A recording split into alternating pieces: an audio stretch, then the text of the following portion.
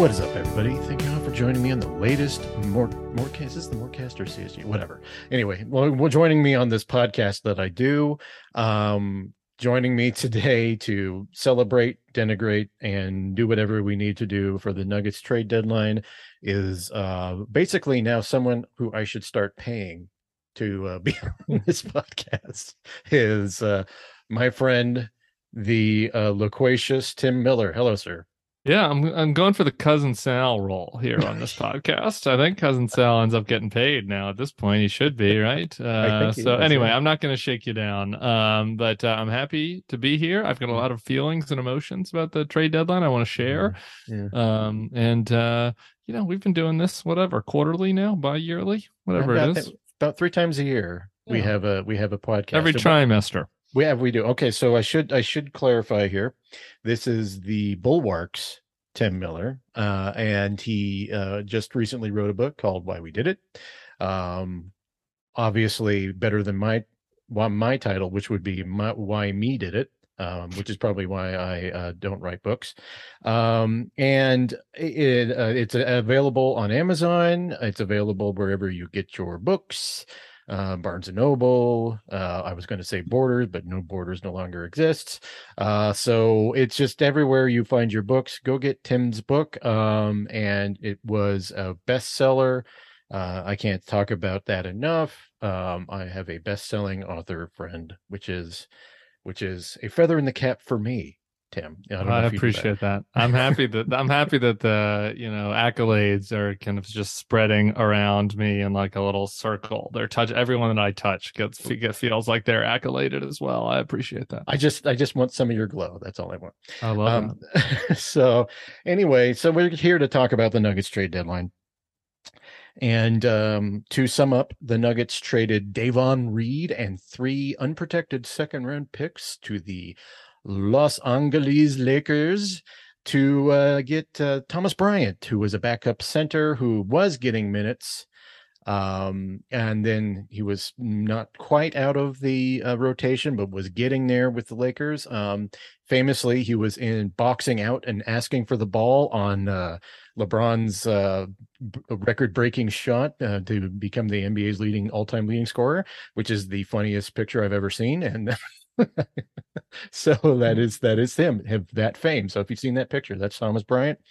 And the Nuggets also traded Bones Hyland to the Los Angeles Clippers for 2 I think they're unprotected second-round picks. And so that's it. That's literally all the Nuggets did. And so, Tim, top line for you, what was your thoughts coming away from that?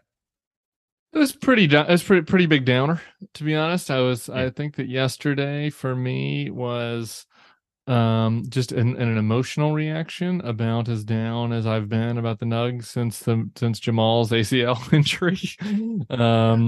Because it's been all uphill since then. Slow uphill, slow recovery, of course, for Jamal. But I think, with a night to sleep on it, maybe that was an overreaction. The Nuggets' lackadaisical performance in Orlando didn't really help the kind of vibes and the mood around the team after the trade deadline, I don't think. So I think those things kind of piled on each other. But as far as maybe a more thoughtful response here a day later, still a little disappointing, but it's not devastating. I mean, the rotation for what was the playoff rotation really didn't change, right? I mean, Bones was not going to be in the playoff rotation in any meaningful way. Right. So the disappointment comes with, there was some hope that we could get more. There's some hope that we could get more from Bones. Going forward, right? That just to get rid of him for nothing, that stings. Then with Phoenix getting KD, which we'll be able to talk about, I think that there was maybe a feeling that there was a little more required from this trade deadline in order to take advantage of this magical Jokic year and this little window. So those 2 factors played into it. But as a practical matter, the rotation didn't really change. Bryant, I think we can talk about Bryant more in depth, but I think that that's the only way that it did change in certain matchups. I think he'll be much more useful than DeAndre Jordan was, right? So it's a little Right. bit additive. Probably Bryant's probably more likely to get playoff minutes than Bones would have been, right? So in some Mhm. ways there is a marginal addition, but a little bit frustrating because I think that we wanted there to be more. I would have loved, you're looking at that Clippers trade and you're like, man, 2 seconds, like we couldn't get one of their wings who isn't playing. You couldn't get a Robert Covington out of that. Somebody that, again, isn't going to change the complexion of this team. But could we get somebody that could play 8 minutes against KD in a playoff series and have one more defender to throw at him instead of 2 seconds? That would have been nice. A roster spot did get opened up, so I think potentially there could be a buyout person. We can talk about that. So that's my main thing, and I guess my final other big picture take is that I do feel like Calvin's playing a little bit with fire. Like this is now a very tight rotation. Um, there's not really a ton of room for filling, next man up if there's an injury, particularly on the wing, particularly on the full, particularly on the wing, right? So if you lose a Porter for a playoff series, like all of a sudden you are really, really thin now with this team as far as people that can defend KD in particular, but also as scoring options, right? And so that's the thing that worries me the most. Like, is this 8-9, whatever you call it, man unit still as good as it was on Monday? Yep, maybe a little bit better, but in a year that you really hope that this could be the year, um, they didn't leave a lot of room for error and they didn't really do anything to kind of shore up any of the areas of concern. So that's my big picture. That's my more reasoned, not emotional, want to cut myself take, which was yesterday afternoon. Had we taped this podcast yesterday afternoon? How about you? You did very good. I mean, I kind of wish we would have done this yesterday afternoon though, because I think the fiery takes from me in particular would have been big. Here's my top line. The Calvin Booth has made a couple critical mistakes that you didn't think they would be mistakes at the time, but now are coming back home to roost. First of which was selecting Peyton Watson with the second first round pick they had this year. They completely wasted a roster spot. There's just no way to get around that. They have a player they never intended to play this year who was a project guy who is taking up a roster spot. I mean, if they would have selected him in the second round, he had no guaranteed roster spot, and they could have kept him in the G League all year, maybe put him on a two-way, who knows. But that critical mistake caused them to have to try to free up a roster spot for the buyout market, which in turn is basically why I would say the only reason why Davon Reid, who wasn't contributing at all, basically, why they have to get rid of him and then get rid of Bones. And they got Colin Gillespie, who is second round pick and is not get quote unquote guaranteed a roster spot on the Nuggets. That's number one. Number two, and Can I this just is add one really quick thing that's go on right the ahead. Peyton Watson thing? That's another element to that. Yeah, Because I think Calvin's been great. But this is a really fair nitpick or legit complaint, actually, not a nitpick. The other thing that they gave up in that deal is a 27 first. right, And right. so again, now it's like, well, with Bones and a first, could you have been able to get something else, right? Like something that might be more useful in a playoff series. They didn't have any first to trade. So again, I think that Watson thing was kind of a double whammy, right? It's the roster spot, and because of the way the Stepien rule or whatever it is, where you can't trade in consecutive years, that Right. they were handcuffed on their firsts. So you lose a roster spot and a first as an asset. And so I think that really kind of hamstrung them, from two directions there. Well, and mostly because they used you rarely see a contending team use two first round picks on young players. That is a very rare thing. Usually they're trade bait, right? And it was fascinating to see the Nuggets do this and then do it and use one of the picks on a player who is never going to play. And there's where my frustration lies. Secondly, is the Bones deal, and I will get into my very big frustration with the infrastructure around the Denver Nuggets in relation to this. But with Bones, his value went from very good to nada within a week to 2 weeks. And most of that's on Bones and some of that is on the Denver Nuggets. And they did not help things in this regard. And where I believe they messed up was the last 2 weeks. The perception was they were trying to trade him. They completely lost all their leverage. Bones was obviously projecting that he wanted to be traded. It was a confluence of circumstances that I will get into later that created the situation that the Nuggets were in, where they had to essentially salary dump him to the Los Angeles Clippers. This is what that trade was. This was they're trying to spin it as just addition by subtraction, a roster dump.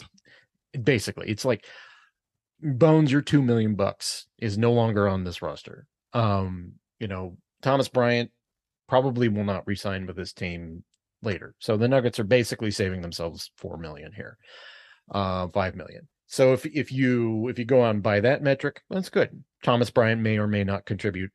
I don't even know how much Michael Malone will play him. That's going to come out in the wash. We do not know. As I think we know by now that he tends to prefer Zeke and the versatility he has with Vlatko. But we saw something last night that I want to get into, which is that second unit, even with Jamal, has a hard time scoring. And it is not exactly what you would call an offensive unit. It is very much a Michael Malone trust defensive unit. Nuggets didn't help themselves in that way. However, top line, Tim, the Nuggets didn't hurt themselves. In relation to what the Phoenix Suns did in getting Kevin Durant, everything is colored by that now. And I think you and I will admit our perception of yesterday was colored by the Durant move to obviously. Yeah. I mean, both of you and I are thinking like, oh, fuck. This is like, how? I mean, like, Durant is the unguardable, and unless you have Jason Tatum, and this has been an issue that the Nuggets have always had with Kevin Durant. So you're like, okay, that's a problem. I also have, the Nuggets struggle to guard Brandon Ingram, right? Who is a homeless man's version of Durant, right? And so that tells you, right? And again, that goes to the trade thing yesterday, where it's like, well, at least there's Covington, there's Boston, right? There's somebody in the Clippers, right? Is there something to do there? Because Gordon, no one can guard Kevin Durant, right? So there's that. But I mean, Gordon could be at least serviceable. But the problem is there's a difference between just acknowledging that Durant is kind of an unguardable unicorn, which is true, and saying, okay, but still there's a difference between having somebody that can plausibly slow him down and not having anyone. And the Nuggets have one person, Aaron Gordon, that plausibly can. And so he's got to play every minute with Durant. And there's if he gets in foul trouble, if he tweaks a knee, there's nobody. This is to use as a Jokic parallel. The Clippers, right, added Plumlee yesterday, which is not you wouldn't think that's a huge ad, but as you look at their matchup with Jokic, they go from being a team that has nobody that can even plausibly guard Jokic, and Jokic just eats them up completely, to now they've got Zubac and Plumlee. At least you can throw some bodies at them. Maybe you can slow it down. And I think the Nuggets still own the Clippers, but right, I mean, that's what you're hoping for. Is there anything you can do just on the margins to help slow them down? And the Nuggets don't that's an area of weakness for them. And it's just it doesn't look. I don't think that the buyout market is the place to solve that. No. The buyout market, unless Danny Green gets bought out by where do you go? Sure. Houston. I mean, unless he gets bought out there. Danny Green's not guarding Kevin Durant. I mean, but sure, maybe he can play a couple minutes of the offense. That solves some of your other issue right here with losing Bones. To your point, is the bench scoring. Even with Jamal is a problem. And so, could Danny Green, maybe be at least in one game or two games in a playoff series, an injection of offense? Sure. That's probably worth looking into, because the lineup as it is going to really struggle to score. Um, Now, again, I don't think Bones was going to play, and I think if we got to a point in the series where the bench was struggling to score so much that Bones was playing, then Nuggets were probably on a path to an L in that series anyway. Oh yeah, But yeah. still, it's a reality that you kind of dumped your only bench scoring and replaced it with nothing. At some level, when I saw the Thomas Bryant news, I thought, man, maybe they are sticking with Bones because that bench unit could have probably put up some points. It would have been a defensive liability, but at least you'd have had an option to go to a bench unit that could score if you had Bones and Bryant and a rim running pick and roll. That conceivably that could have at least created some offense. Now, huge sacrifice on defense. Obviously, the Bruce Brown, Christian Brown, Flacco, Zeke, whatever defense is going to be much much superior. I mean, some of this is nitpicky, and I'm not going to sugarcoat my emotions here because we saw a seismic trade, and that doesn't happen. 9 times out of 10, the deadline has some okay and good trades, but nothing like Kevin Durant going from from the Brooklyn Nets to the Phoenix Suns. That obviously is not something that you can count on every single year in the NBA. So I'm fully cognizant of that, and I'm also cognizant of the fact that it takes teams a while to gel, and this might not be a situation. I mean, it took the Warriors probably about, I don't know, 25 games to figure out how to play with Curry and Durant when he went there in 2016. So, But by the way, nitpicking, I mean, a Suns Nuggets series could be a series that's decided by a couple points. Right. You know what I mean? So I nitpicking, I hear you. Yeah. Yes, we're nitpicking. And yes, our rage yesterday was probably a little overcooked. Yes. But still, the reality is the reality. The Suns picked up Kevin fucking Durant. And, maybe they, and when you have these windows, maybe you do need to do something around the edges that might only help on the margins, but that might be a meaningful margin. If it comes down to a 7-game playoff series against them. Yeah, and we'll see, because the Nuggets are 4 games up still in on first in the West. Their schedule gets a lot tougher after the All-Star break. And we'll see what kind of effect that has post All-Star break. I didn't like the vibe of the team last night. It was over it and exhausted, and Jokic had like 8-9 turnovers. It was insane. It was just it just they didn't look like themselves. They looked like a team that was sick of the deadline, and that happens. I always call it deadline hangover. But at the same time, I'm not going to put too much weight into it because obviously of those factors. My issues largely are based on the fact that even before I had Ryan Blackburn on the podcast on Monday, and he calls it the Midwest, and because it was a largely mediocre conference before the trade deadline. Unfortunately, a bunch of teams got better at the deadline. Even the Clippers, they made a couple deals. They got Mason Plumlee, which I can tell you the Nuggets did have their eye on. They did have their eye, and I think Plumlee would have made a significant difference if they were able to get him.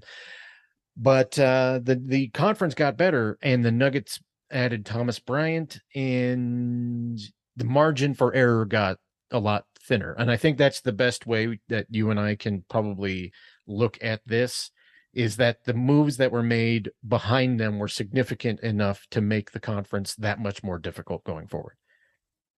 Yeah, and again, there were some other people on the market. I mean, the Sixers, for example, upgrade from Matisse Thybulle to Jalen McDaniels.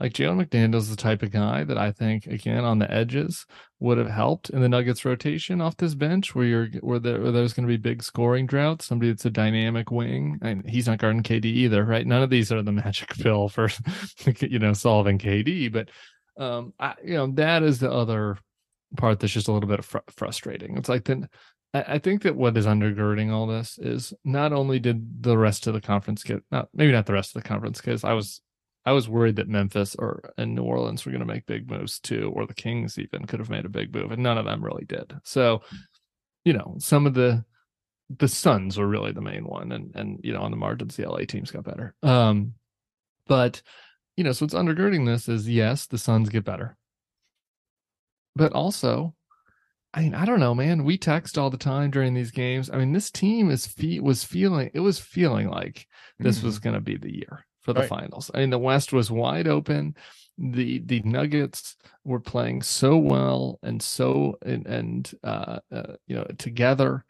It just was one of those things where like everything was clicking early in the year. There were these bad wins, the record was good, but the wins didn't feel good. Like for the last month or 6 weeks, like the wins have felt really good. The schedule's been pretty tough. Actually, it's been a lot of home games, but really high level competition. They've had a lot of wins against really strong teams that you would see in the playoffs. So that gives you confidence. It's like, oh yeah, we can win at home against Memphis. We can win at home against Celtics, right? We can win at home against these good teams.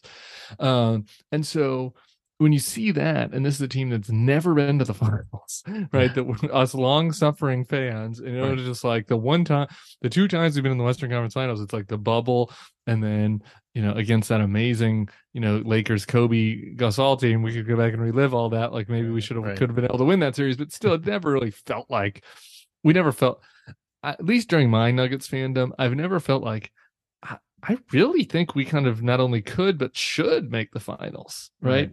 Right. Then to go from that to having this big KD move hanging over you, understanding that KD and CP3 are old, understanding that it takes time to gel. It's not like we're dead now, but you want to do everything you can when you got this chance, right? You want to just do everything you can when the lane looks so open for you, and it kind of feels like that isn't what they did, right?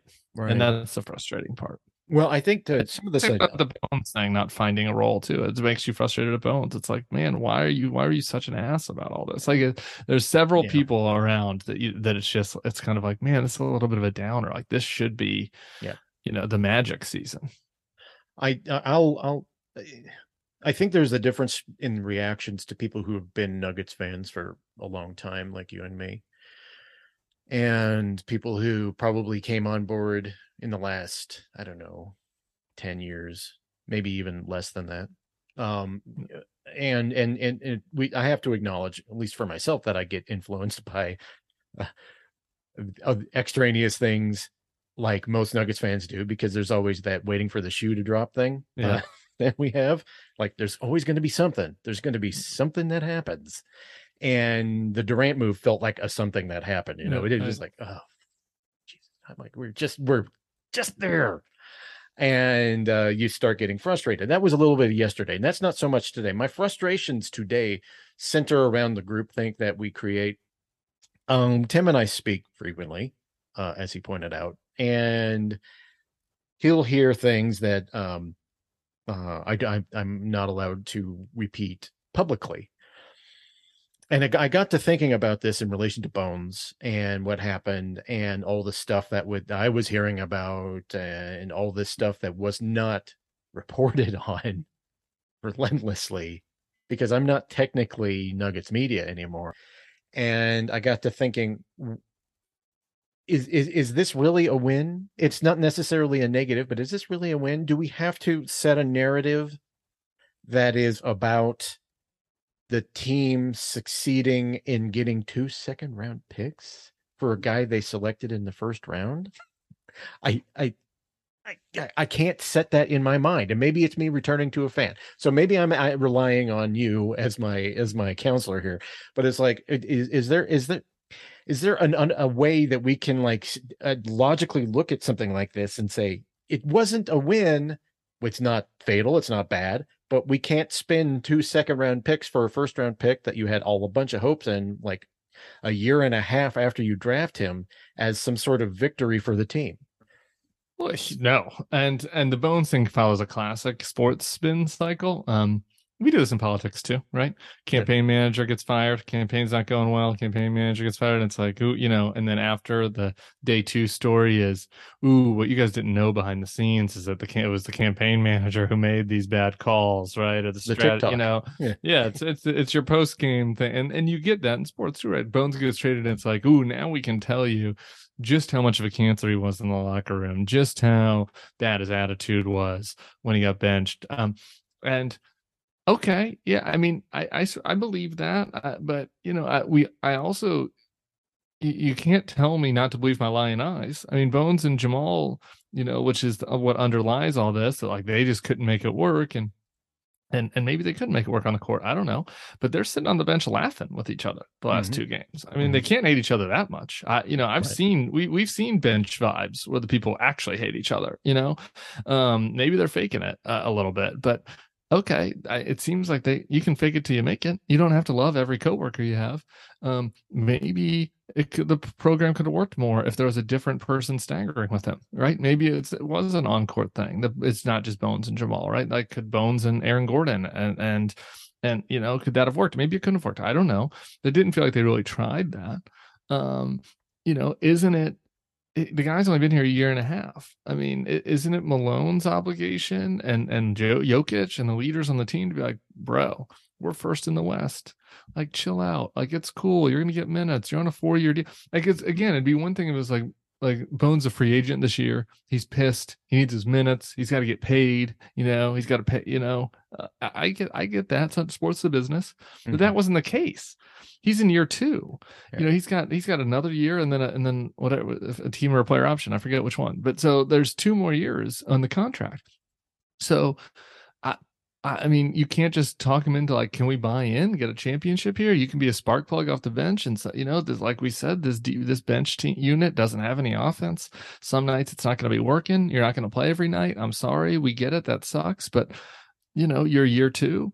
Or maybe they trade him at the end of the year, right? Like it definitely doesn't, and it doesn't feel like the options were exhausted, and it doesn't feel like they maximized the asset management here. Right. And some of that's on Bones, right? Storming off the court, not coming back. Some of that's on Bones, and some of that is kind of like Calvin and Malone and all them got put in a shit situation. I get that, but like some of it's also on the org to try to make it work.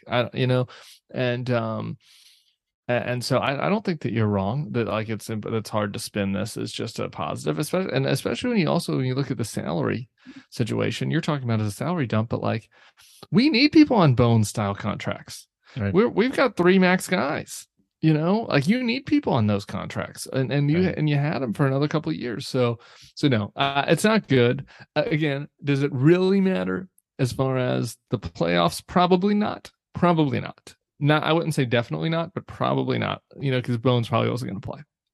But it still is not great. It's still you can't pitch it as addition, but it's only addition by subtraction if you're making it on the theory of like Bones would have been an active cancer on the bench, and maybe it would have been. I don't know, but I can just tell you him and Jamal are laughing yesterday, so I don't know.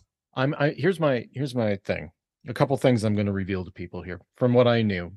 Bones's frustration began long before he stormed off the court. And it really, really, the crux of it was the stagger with Jamal, where he and Singer did actually comment on this in his article. He mentioned in the article, where he's talking about how the stagger with Jamal pretty much caused Bones to not be the player that he was before.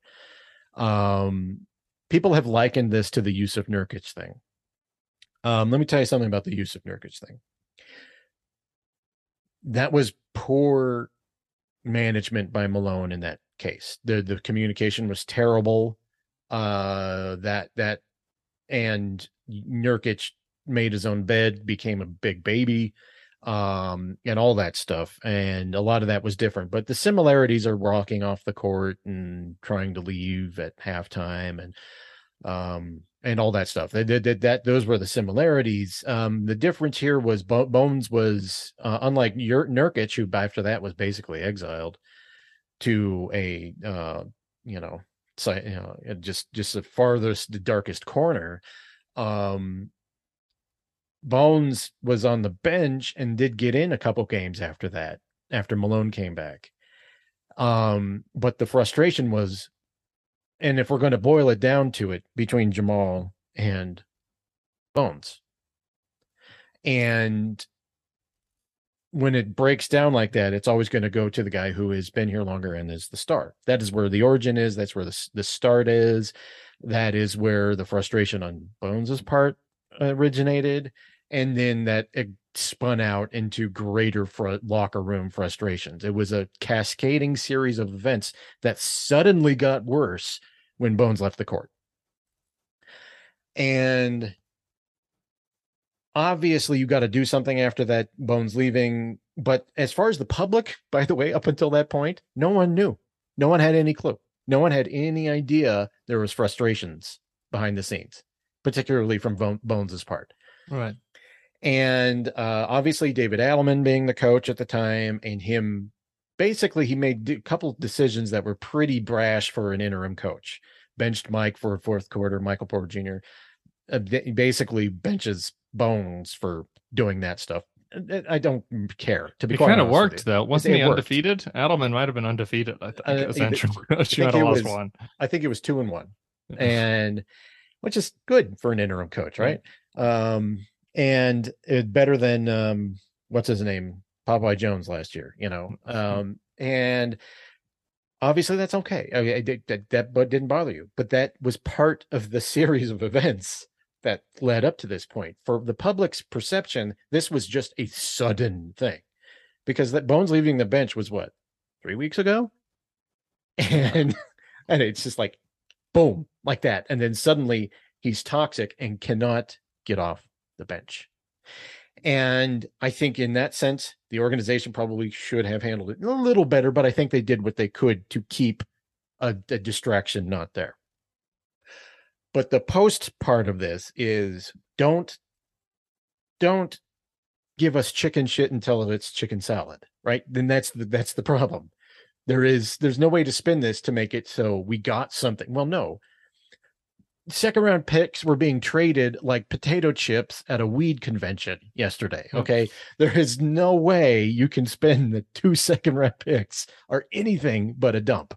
You can't, unless you got 5, like in the case of a couple players who were traded yesterday for 5 second round picks. It's just, it is what it is. I'm venting. I'm sorry. Yeah, no, you're right though. It's a dump. And so, but no, sure. There's a lot of turd polishing happening. And and maybe, like, again, it's one of those things where 3 years ago, who cares? It's Jokic. Even last year, it's not, the playoffs aren't going to happen. You've got these injuries. Like, you don't need to tinker on the edges. But man, it feels like you should have been able to get at least value of somebody that could conceivably help. Right. If someone goes down in a series, if someone tweaks an ankle and is out for a few games, the rotation is super, super tight now. It's a good rotation. Mm-hmm. Team's been great. Rotation as it is, it might be enough. And Chris Paul was looking washed last year. KD has had a lot of injuries. Not that I'm hoping for one. Mm-hmm. And his bald head, and like, who knows, right? And Phoenix gave up a lot of their depth. Phoenix bench is not looking, Phoenix bench isn't exactly going to be lighting things on fire either. I'm sure they're going to be staggering KD and Booker though.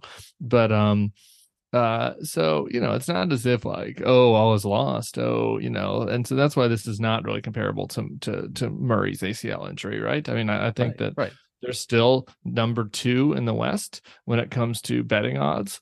And I think that, basically, if you look at the West right now, you probably put Phoenix, Memphis, Golden State, and us in a bowl. And, maybe Phoenix has, a few more ping pong balls, and maybe Memphis and Golden State have a couple fewer, but it's pretty close, right? Like, it's, right. I think that anyone that told me I'm from the future and one of those 4 teams won the West, I would think that's realistic. I'm not really seeing it after that. So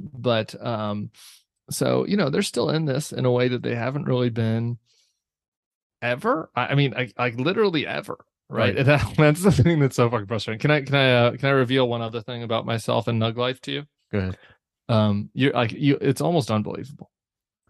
Um, Maybe a week ago, I just woke up one morning and I was looking at the standings, and I was like, man, thank God. I had this thought in my head, and I sent a voice message to my brother about this. I was like, thank God that Brooklyn kept it together, because I'm just really thinking right now, like the biggest threat to us not winning the West is Brooklyn just blowing it up, and like they're in fourth and they're close enough, and so it's just like, boy, we got lucky with that. I I swear to you, Jeff, it was like 3 hours later that Kyrie trade demand happens. I was like, I was like, it was the biggest jinx in the history of jinxes. I can't. I mean, I'm a human jinx. An old boss used to call me the cooler. So I have a long history of jinxes, but I didn't.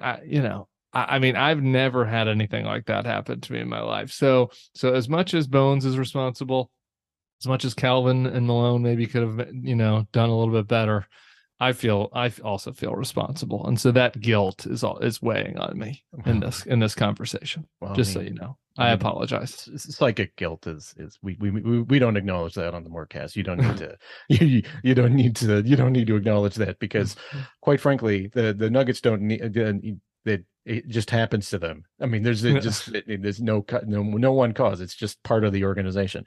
I will say this though, and I did to bring us back to some positivity. Yeah. As I got a little, and I apologize because I get frustrated.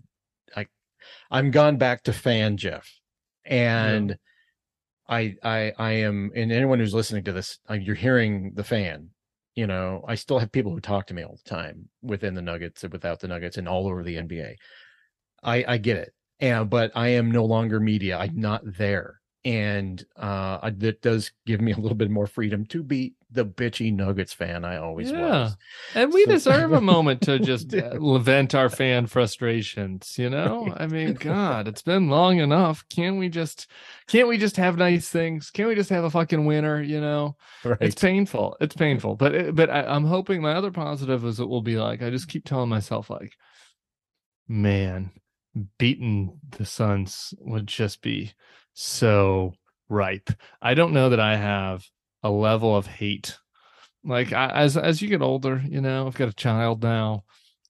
You can never recapture the hate for teams that you had as a child, and like my hatred for those Red Wings teams, when I was in middle school, and the Avs and Red Wings were in that rivalry, my hatred for like Yzerman and all those assholes was just pure as white Colombian cocaine. I mean, it was just pure as the snow, right? Like my hatred for them ran deep, and there was no, I didn't think about them as humans, or I didn't think about the life journey. I just loathed them.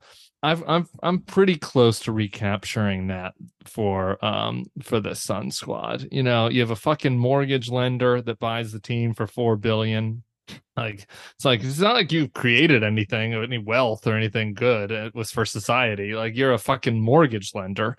You somehow have made $4 billion. You bought this team from a racist piece of shit, and now you've got like dirty CP3 and Durant demanding his trade from the third fucking time he's tried to move himself to a fancier team because he couldn't do it on his own, and Booker. His Kardashians. I mean, my hate level for the Suns is getting to like a nice place. So that's a little bit. I know that might not seem like a silver lining but it is, because that if we were to be successful, the joy level I think would be higher than it might have been otherwise. Well, it was hard for me to build up this hate against the Steph and Ja and the Pels, like that, when though it was hard for me to kind of build that up, but for the Suns, no, my hate will be there. Well, I'll tell you this, on the good side of this, my friend, is that the Suns gave up all their defense Yeah. In the trade. They gave up Mikal Bridges and Cam Johnson, who, by the way, was the reason that Jay Crowder was sitting. Right. Which is, I Now think they both get traded together. now I they've wish we all could been have got traded. Cam. That's another example, by Cam the way, of Johnson? something they could have done on the edges. Could we have snuck him back? Man, that would have been nice. Oh you my know, God. from the Suns, from the Nets. They don't need all those guys, all those wings. But Well, anyway, yeah, what are they going to do with all these? And I mean, they got nothing but wings now. I mean, that's the weirdest. yeah, I don't know what they're doing. They're tanking is what they're doing. So on the flip side of this, you were talking about hate. I used to hate the Jazz like that in the mid '90s Jazz. God, I couldn't stand them and their sanctimonious fans. I just could not stand them. And it's nice to have a team that you can't stand again. And like the Suns are like that. And to be honest, a lot of the NBA hates the Phoenix Suns right now. Yeah. So, and I think a lot of it has to do with Chris Paul. But it's like, sure. I mean, I'll take that. And quite frankly, to spin this back to positive, where my mind frame at is now, Mr. Miller. Yeah. Is look, the Nuggets are in a position where they have to tough it out. There was no miracle pill to get them to where they could be, to have one guy who could guard Kevin Durant or compete with that firepower. There's just nothing, unless they were going to trade Jamal. And people are talking about Mike. Mike does not have that trade value. He has a big contract. And even if he did, by the way, we need Mike's offense. Like trading Mike for OG, people were saying that yesterday. I was like, you think that's going to be the answer? I don't. OG got so overvalued after a while. I was like, OG can't shut down Durant. So now we're getting a guy who can like maybe slow Durant down a little bit and giving up Mike's offensive firepower. I don't know. I mean, Siakam, come back to me if you're like, okay, if we could have gotten Siakam, then maybe you're talking. Right. But there was no move like that. There was no move. Yeah. With all my frustrations with yesterday, and it was mostly due to the fact that there was the spin afterwards that it was addition by subtraction, and somehow getting 2 second-round picks was some sort of miracle. The flip side of that is that the Nuggets are in a position where they have to prove it, right? There's and this keeps with my season of no excuses from before. There's no excuses for anyone on this roster. There's no excuses for Michael Malone. There's no excuses for anyone in the front office. There's no excuses for anyone. This is the team that you are built with, and that who was the number 1 seed in the West as of February 10th, right? So you got to go out and prove it, and you got to go do it now, and it's not going to be easy. And I think in some way, this is actually going to be beneficial for the Denver Nuggets. As much as I was worried about the Durant thing, this will actually, I think, be benefit as opposed to yesterday, which was them sleepwalking through Orlando. I think they can do it. And because their next game is against a obviously tanking Charlotte team. Okay, good. Get back on the winning beam there. You'll be able to rack up some wins before the All-Star break. And you know what? Second part, or the little bit of the schedule after the All-Star break, we'll see what happens. And if the Nuggets can maintain that first seed, I like their chances because they are really fucking good at home. And if they are able to keep that and have that advantage throughout the playoffs, I think I'm still give the Nuggets great chance to make the finals. Yeah, and the Suns are 8 games back, so it's like you'd have to really, really tank to drop below them. So you're really looking at the Grizzlies. Grizzlies, added Luke Kennard, which was a nice little add on the margins, just a little shooting. But okay, so maybe you have to worry about them, but you might get into a situation if they don't, sleepwalk through this next month like they did in Orlando, where you're keeping guys fresh also for the playoffs, right? And so I mean that's a best case scenario, and where you've got a lot of miles getting put on the old knees of KD and CP3, and right. so TBD. Okay, well, I made a promise to not keep Tim for 2 hours, and we're all just under an hour. So before I let you go, sir, do you have anything going on with you? Promote anything with you, because you do about 9 podcasts, and you write a column, and you do this Not My Party thing. Is there anything else you're doing? No, I've got a lot of hats, but yeah, no, come hang out at the Bulwark, download our podcasts, like our YouTube page. It always helps. All that stuff helps. I've got the Next Level podcast on the YouTube. We're going to start doing that maybe 2 times a week. I might start doing interview shows. So stay tuned for that. And I'm just, I've got a lot of league pass ahead of me. I'm going to be doing a lot of mental prep. I'm hoping that this doesn't. My father was like, "Ooh, does this change your plans for when you're coming to Denver?" Because I was, telling him I wasn't coming to the Western Conference Finals. He's like, I don't know now. They might, you might have to come in an earlier round. And I was like, "Don't you be negative." Like, I'm still not coming back to the conference finals. And the other silver lining with this is the Nuggets odds have gotten a little better again since the Suns leapfrogged them, and I've been putting money on Nuggets against various Eastern Conference opponents and for the finals in the orders to hopes that one of them hits as a payday, which I can then repurpose for tickets to kind of come back to Denver for the finals. So I'm hoping to be in Denver a bunch. We can hang out, get some beers with the listeners of the Mortcast, and on a sunshinier day, once the Nuggets have turned the corner and age and the actuarial tables have come for Chris Paul and Kevin Durant, God willing. You say we should meet up, but there's a curse between us. So I there is a curse. Tim and I have tried to meet many times, and something has happened every single time. But this will actually happen because I'm like forget just everything else that has gone on. The basic fact is we have a Nuggets team who is that I think this is the latest they have ever been the number one seed ever in their history, aside from their ABA years. This is the first time. And that in itself makes this team different. That in itself makes this team unusual and better. So fingers crossed. There's the old Phil Jackson line about the real contenders. You know that the teams that win 40 before they lose 20. Yeah. And I got to tell you, that is a short list this year. That's going to be the Celtics, the Bucks, and hopefully the Nuggets, as long as they, win 2 before they lose 2 here. And, maybe you lump the Suns into that. So Jokic's been magical. So it's we're going to blue skies ahead, Jeff. We're just dropping the negativity about the trade deadline. Blue skies from here. We got it all out. It's on record. And, we didn't trade Rudy Gobert for five picks for Rudy Gobert. We did not. Things could be worse. Sorry, Tim. All right.